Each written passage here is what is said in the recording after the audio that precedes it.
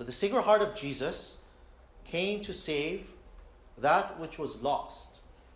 And so great was the fall of the human race that its restoration demanded the humility and humiliation of the Sacred Heart. We sunk into the abyss of pride, all of us. But Christ came down to earth in lowliness and in the abyss. He snatched man back. Captivam duxit captivitatem.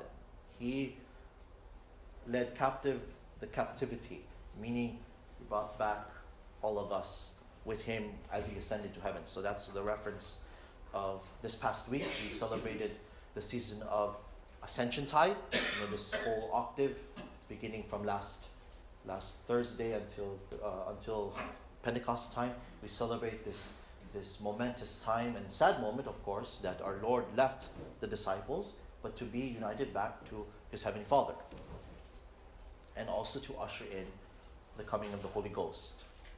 So before our Lord became flesh and dwelt among us, pride had darkened in this world and corrupted the minds of nations, so much that people did not acknowledge humility as a virtue. We remember the ancient Romans who thought that humility was a sign of weakness, and so it was not regarded to be practiced. It was even laughed at when people were humble at that time. So even after the people knew our Lord, after he came on this earth, and up to this time, people did not glorify him as God. We see that. We maybe have relatives or friends that still do not acknowledge him as our Lord. So we became vain in our thoughts, and our hearts corrupted and dark, and our desires as well became sinful. Most of us desire bad things instead of the good things that our Lord wants us. So thus, human flesh became corrupt. But with the example of the Sacred Heart, we can be effectively freed from these negative things.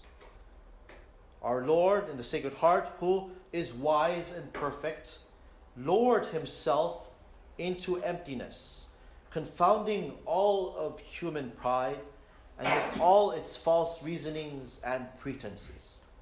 Pride, my dear faithful, will continue to be the source of all evils. But humility is the principle of all good things. Truth engenders humility, and charity gives humility its life and form.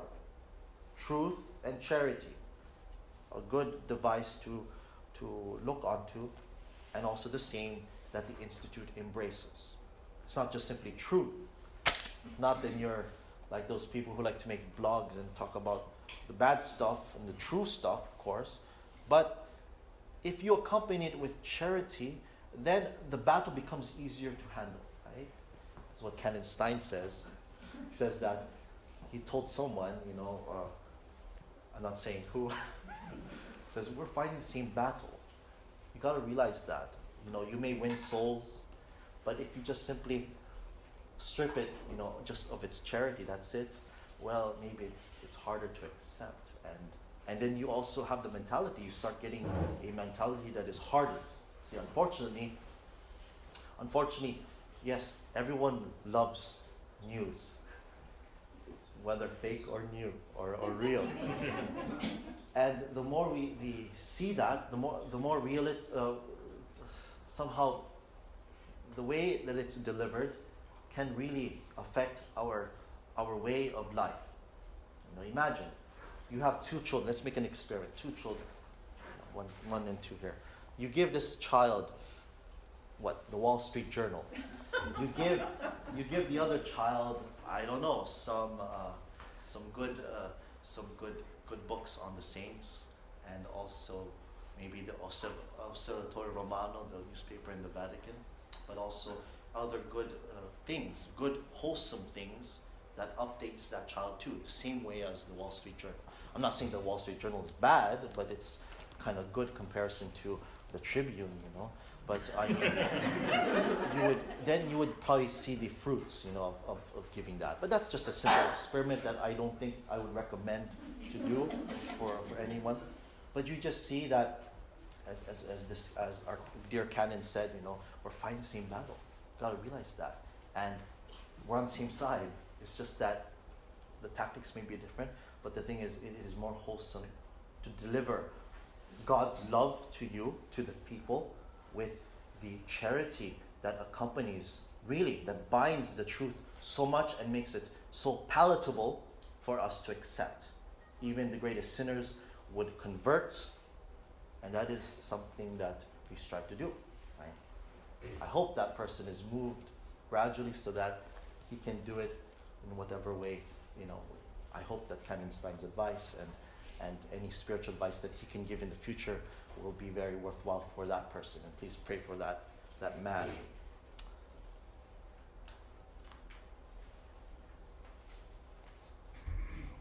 Okay. So if we're humble, we then can conclude that we are a mere speck in the cosmos. So if we remember, if we are humble, really, we're not going to be something. We're going to be nothing, right? Just like a little sand in the seashore. But a speck that God, so great that He made it, that He knows us and He loves us, that He made us. So if we compare ourselves to God, of course we'll be nothing. We're like dust, right? But of course, among friends and among enemies, we think that we're better than each one. So let us try to always have this spirit of humility, because it will help us to keep our place, all of us, in the correct place. And with the correct place, there is the correct order, and the correct order, there will be lasting peace, right? Maybe temporary peace for now, but certainly in heaven, God willing, for everyone, a lasting peace, eternal peace that is very, adorative to God, that gives adoration to God. Because we are nothing, and everything that we receive comes from God. So, how dare we say that we are something because we are nothing? We only deceive ourselves if we do that. I'm qualified, I have all of these talents, and all that. But if you think of that, our human nature, we have the powers of our soul. We have our bodily senses, right? Our exterior senses, interior ones too. The gifts of our mind, right? Some of us are very talented with numbers, or with poetry, or with art, or with cooking. This all came from God. Strip it out from yourselves, and we are nothing. Imagine, strip out all of your external senses. How can you move about? Imagine you remove your intelligence, you remove your memory, you remove your desire to love God. What are you? We are nothing. And all of this came from God. We must realize that. And one day, or 1 second, it can all be taken away from us. We know that. We experience that sometimes. We might have had the misfortune of losing someone, or maybe even for ourselves, we are at a disadvantage because we broke our ankle, and we saw that, and we realized how depriving it would be to have something removed from us. So we receive all of these from God, but for a reason, not to make us really. Of course, it makes us happy, it makes us nice, and all that, but it is really a finality. These things that we receive are for an end, and that is for our salvation. And to use all of these good things for the glory of God. If we had made bad use of these gifts, my dear faithful, we are not only just nothing, but we are also ungrateful and squandering of God's gifts. In terms of the order of grace, so that's just human nature speaking, but in terms of grace that we receive spiritually, without grace, we possess nothing that can help us with our salvation. We can do all the good things, and they might be shadows of good works, but if they're not accompanied with our state of grace, what is the use of that? Right? What is the use of that? So remember, our virtues, our merits, all depend on God's grace, without which we could not even have begun and perfected. So through the cooperation of grace, we were able to acquire these good things. Also, we need to remember that one day we will give a strict account of every grace, whether we accepted it or whether we rejected it. Remember, God will be a good accountant and will say, ask the angel, roll out the scroll, and then he'll see all the opportunities. You know, the black means, oh, that's a grace that you've received. And then a red one would mean, well, maybe you didn't accept that, or why? So it's a given account why. He's going to reconcile our accounts at the end. You know, I'm sorry about this base image of our Lord, but I mean, maybe it will help us to realize that yes, at the end, there will be something there. There will be the devil, right? There will be Our Lady. You will be surrounded by 12 holy men, and in front is Jesus Christ. And all around you, all of us, defending, you there in the middle, defending your case. And everything will be presented. You have denied me this time, or you have accepted this. To render also the reputation, to render back the good or bad reputations that have been rendered here, it will be reoriented, restored up there, or wherever the judgment place may be. So just remember, I hope it's not too scary, but it is something that is terrifying, fearful, but will give glory to everyone, because that glory will be for God, right? It will glorify everyone. Everyone will worship our Lord and acknowledge Him as our Lord because of the greatness and His power, right? And that is at the end of time. So it's not our particular judgment, it's also our universal, our general judgment, which we unfortunately will have to face, all of us. And if we remember ours, then we wouldn't be trying to judge other people, all right? So even myself, I know that I have to be a judge for some of your souls, but that helps me to help me. It's one of the secondary fruits of confession. I'm not giving a secret out, but it also helps edify me and also my confreres. Not because we share, it's like, oh, no, but I mean, no, that I'll be excommunicated. No, no, but I mean, it's like, well, we don't say, oh, that's a good penance. No, but it means for us, for our soul, it's good for our soul sometimes. Even though maybe the material might be bad, the things that God helps us to remove that from us, but also to keep in ourselves, to make our confession better. Sometimes it would help me to go to confession next time, you see. So it's a dual benefit, right?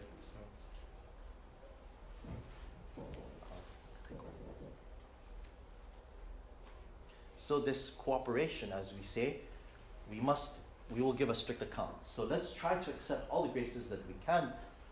When we ask for it, we pray for it, right? We pray to our Lord, oh, please, Lord, let me win the lotto.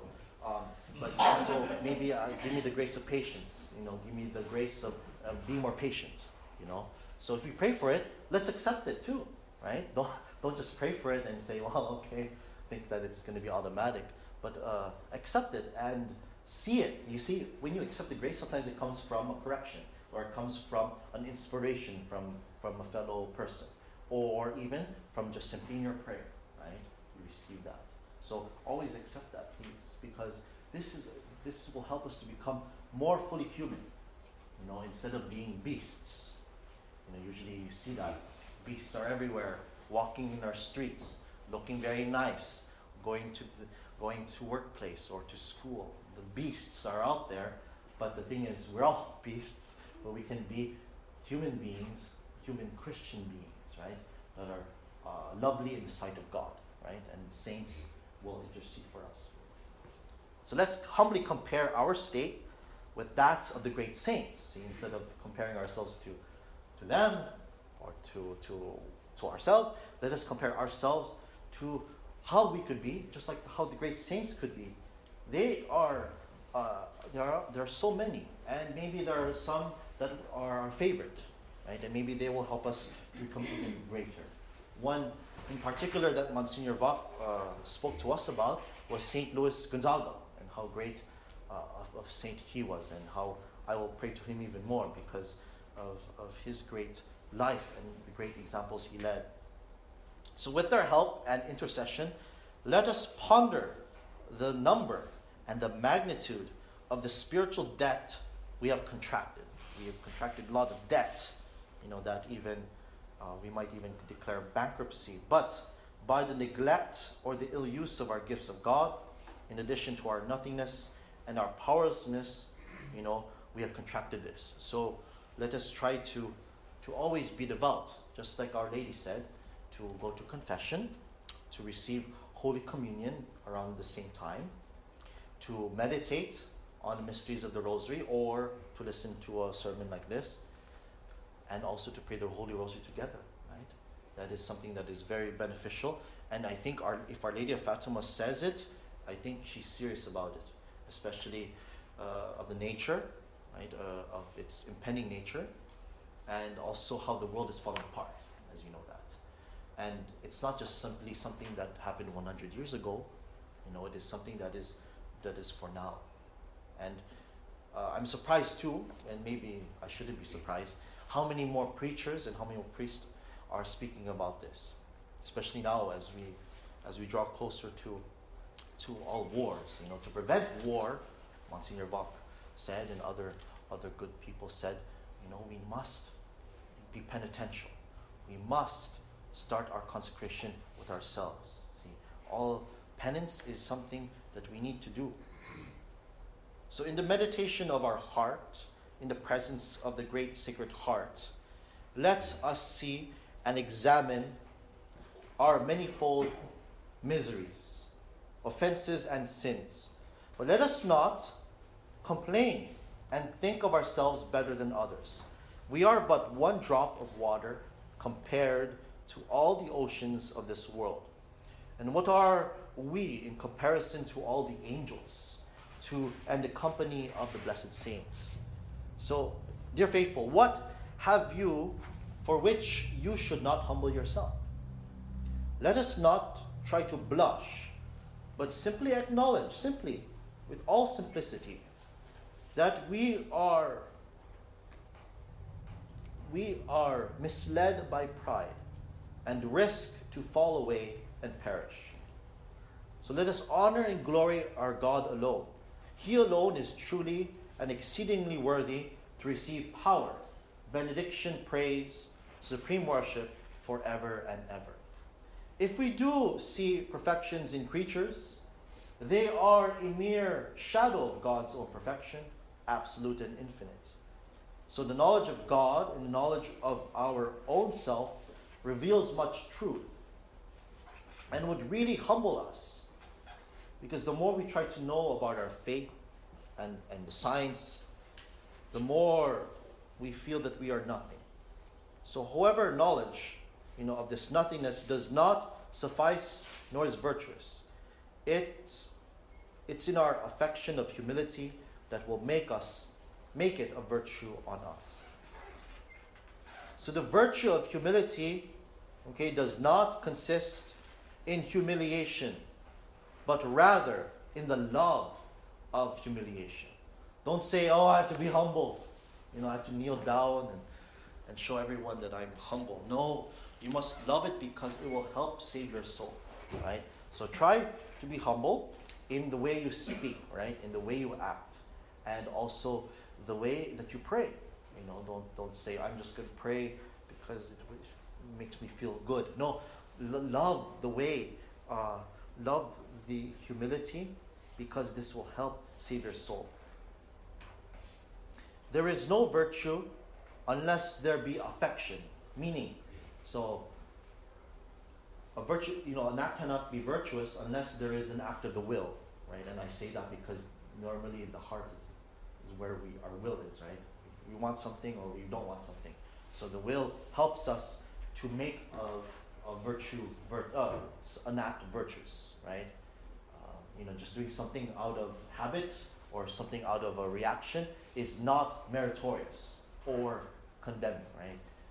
So we must remember that it always has to be an act of the will. That's why when you're forced to do something, it's less grave than doing it completely and out of malice, right? Sometimes you even add to the sin, right, by saying, "Oh no, I just want it as an act of revenge." That's really bad. Okay? So try not to do that, please. No grudges, please, because I know a lot of people are, and I know my family, culturally we are a little bit grudging, but that is something that is a weakness of mine. I need to overcome. Sorry, I don't want to show off my weaknesses, but I mean, I'm sorry. Yeah, I need to work on that. So let us be careful, because there are those who humble themselves, who are humbled by others, but yet are not humble. Get that?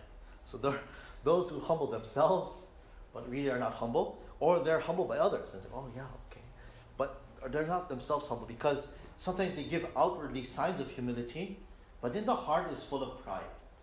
See, that is something that we cannot do. Our prior general always said, always be what you are, and don't appear to be something that you're not. It's better in French, but it's just it's two verbs. Everything's better. Yeah, sounds better and poetic, but I mean, yeah. If you understand, be. Just be. Simply be, and do what you're asked to do, right? Not to do to appear to be that you're not. Like Hollywood. Another canon told me, very, very good conversation we had, Canon Cogshaw.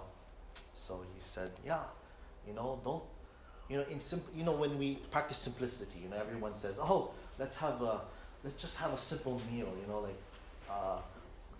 just salad, that's it, water, no wine, or cookie for dessert." That's lazy. That's not simple. It's lazy. It's lazy.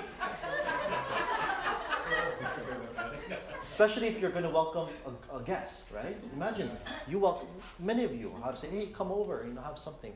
And usually, of course, maybe you're chumming with them and say, "Okay, let's just, it's a spontaneous thing." Fine. But I mean, if it's a guest of honor that you honor, just like Jesus Christ would do, just like how Benedictine monks welcome all of you. If you were to go to any of their monasteries, they treat you like Jesus Christ, as according to their rule. It's not something fake. So, what would be good? You make sure that you have a decent arrangement. The table is set, and you offer something that they like, and and you give them a chair that's not broken. Well, I'm not. It's just that's simplicity. To be simplicity is to render maybe an honor to those who need because of their rank, right? And I'm not saying, well, me because I'm a priest and all that. No, of course, there might be a certain measure, but that's being simple. To treat everyone the same, to give them all the same quality, the same type of rendering. That's not simplicity. That's being complicated. I hope that's kind of understandable. It's not the Hollywood simplicity that we're talking about, like rolling the red carpet for everyone. All of these people who are, immoral and all that, and they buy $10,000 dresses and suits, appear on the Hollywood way, and they speak whatever language they speak, but yet look so elegant. That's not being simplicity. That's being fake. That's being not simplicity. And then they all come in and say, "Oh, look how beautiful I am."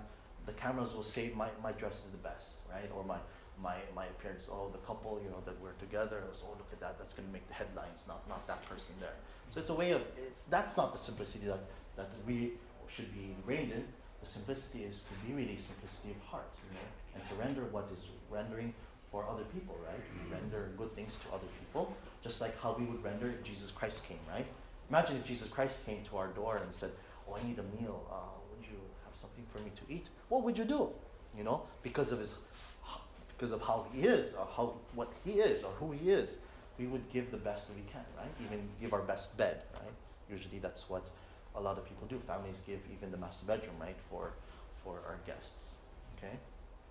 not saying that you do have to do that, but I mean, yes, for our Lord we would do, right? And according also to people who maybe are closer to God. You know, you give if a religious will want to stay with you, yes, you might want to offer them a good meal because you know you don't know if they might have had a bad meal for many days. You know, you just don't know. So just be simple and don't say, "Oh, I'm lazy. You know, here, have a beer. Here's a fridge. Go ahead. Good night. I'll see you in the morning." No, that's not being humble. See, that's not. It is not Christian. I'm sorry. It is not Christian. Where was I? I keep messing up on it. This is my first time I didn't type my copies. That's why I said it's kind of hard, my right. I hope it's okay. We still have some more time, so I don't want to keep it longer. All right, we're almost there.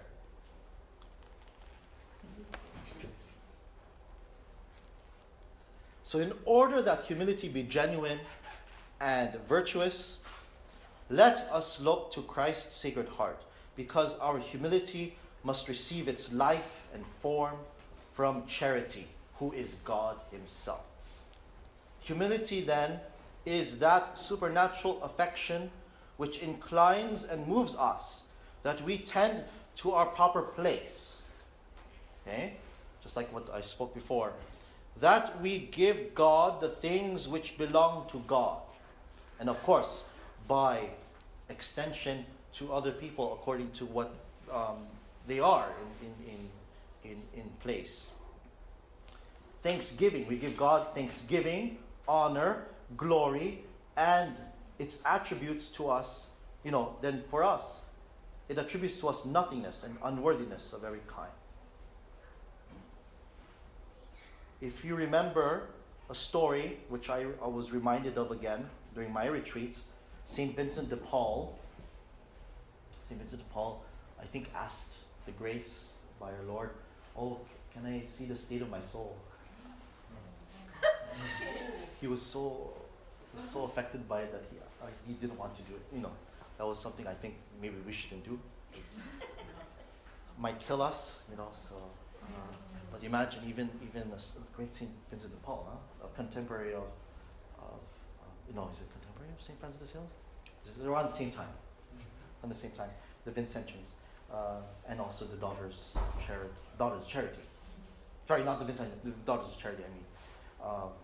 Imagine he even asked to see it. So just like St. Vincent de Paul's reaction to his own state, terrible is that place which we deserve. Look at the vision of hell offered by Our Lady of Fatima to the 3 children, and how they were affected by that. And look, they are now, and Francisco, right? Blessed Francisco and Blessed Jacinta, right? So, just recently.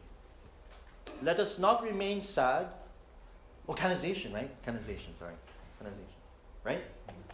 Sorry, I keep using blessed. Let us not remain sad, however, with doom and gloom, as sometimes I might do, but look to the Sacred Heart of Jesus that consoles us and exalts us. Christ became man, bled for us all, and assigned us to a better and more honorable place. That honorable place with the Sacred Heart. We find this loving heart as an infant in the manger, exiled in Egypt, hidden at Nazareth, suffering in public, occupying the last place, and dying on the cross for us. This Sacred Heart pierced for love of us. In order to combat pride, attach ourselves more to His Sacred Heart, because pride is hateful to God and men, produces sin, corrupts virtue, erases merits, piles up punishment, despises the Sacred Heart, and follows the footsteps of the devil. But humility, my dear faithful, favors with God and men, because God resists the proud, and God gives grace to the meek and humble of heart. Only to them. He doesn't give it to Hollywood actors, Well, unless they're good and faithful Catholics, but normally good and faithful Catholic wouldn't be in Hollywood. In my opinion. Well, I'm sorry being biased about this image, but being in California, I see that sometimes you see them walking around like, oh my. I was like, well, okay. Just another person, right, that you get to pray for. Humility is the first of virtues. Indeed, it is the first of virtues. So instead of praying, oh, I want to pray for long suffering, I want to pray for patience, maybe have humility. Then those things that you could pray for, you'll see it. You'll see the good effects. So be humble about that, because that will help you, because we cannot acquire others without it. We cannot acquire others without it. It fortifies our other virtues and conserves them, helps them keep in ourselves. Humility makes man truly generous and helps conquer our ego and ourself. Me, myself, and I. I remember that song. I like that song, the country song. I want to talk about me. I want to talk about I want to talk about number one. I forgot what that. I like that song. But of course, I didn't know that it was about pride. So, humble persons have an enlarged heart. I know some of you might really have a physically enlarged heart and it's not good, but we must dilate our heart. We must dilate our heart, okay? So that it can overcome difficulties that the prideful have difficulty in solving. Scientists even still can't figure it out. They think that, because of photosynthesis, all this happened, and we become smarter because of photosynthesis. Photosynthesis, right? What is that? The catalysm to convert stuff into energy, or something higher to lower things to help us, and also to give oxygen now, right? So it's because of photosynthesis that we have to be thankful that we're smart and we're human beings. How prideful it is to say it's not the other way around, where we thank God for allowing this mechanism to happen, to allow us to have vegetation and everything on this earth, right? They say, oh no, it's developed for millions of years, this mechanism of photosynthesis and glycolysis that caused us to be superior over all of the animals. No, that's how dare we. That's NPR saying all this stuff. That is, I heard that yesterday. So we were driving back to St. Louis, here from St. Louis, and I don't know why Kenneth Todd put NPR.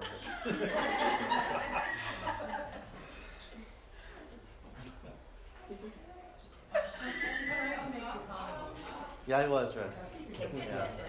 Sorry, I got a little bit angry, but I know I shouldn't be angry, but I said, no, it's not. That's not the way it works. Even I think even children would see that it's not because of photosynthesis that makes us smart.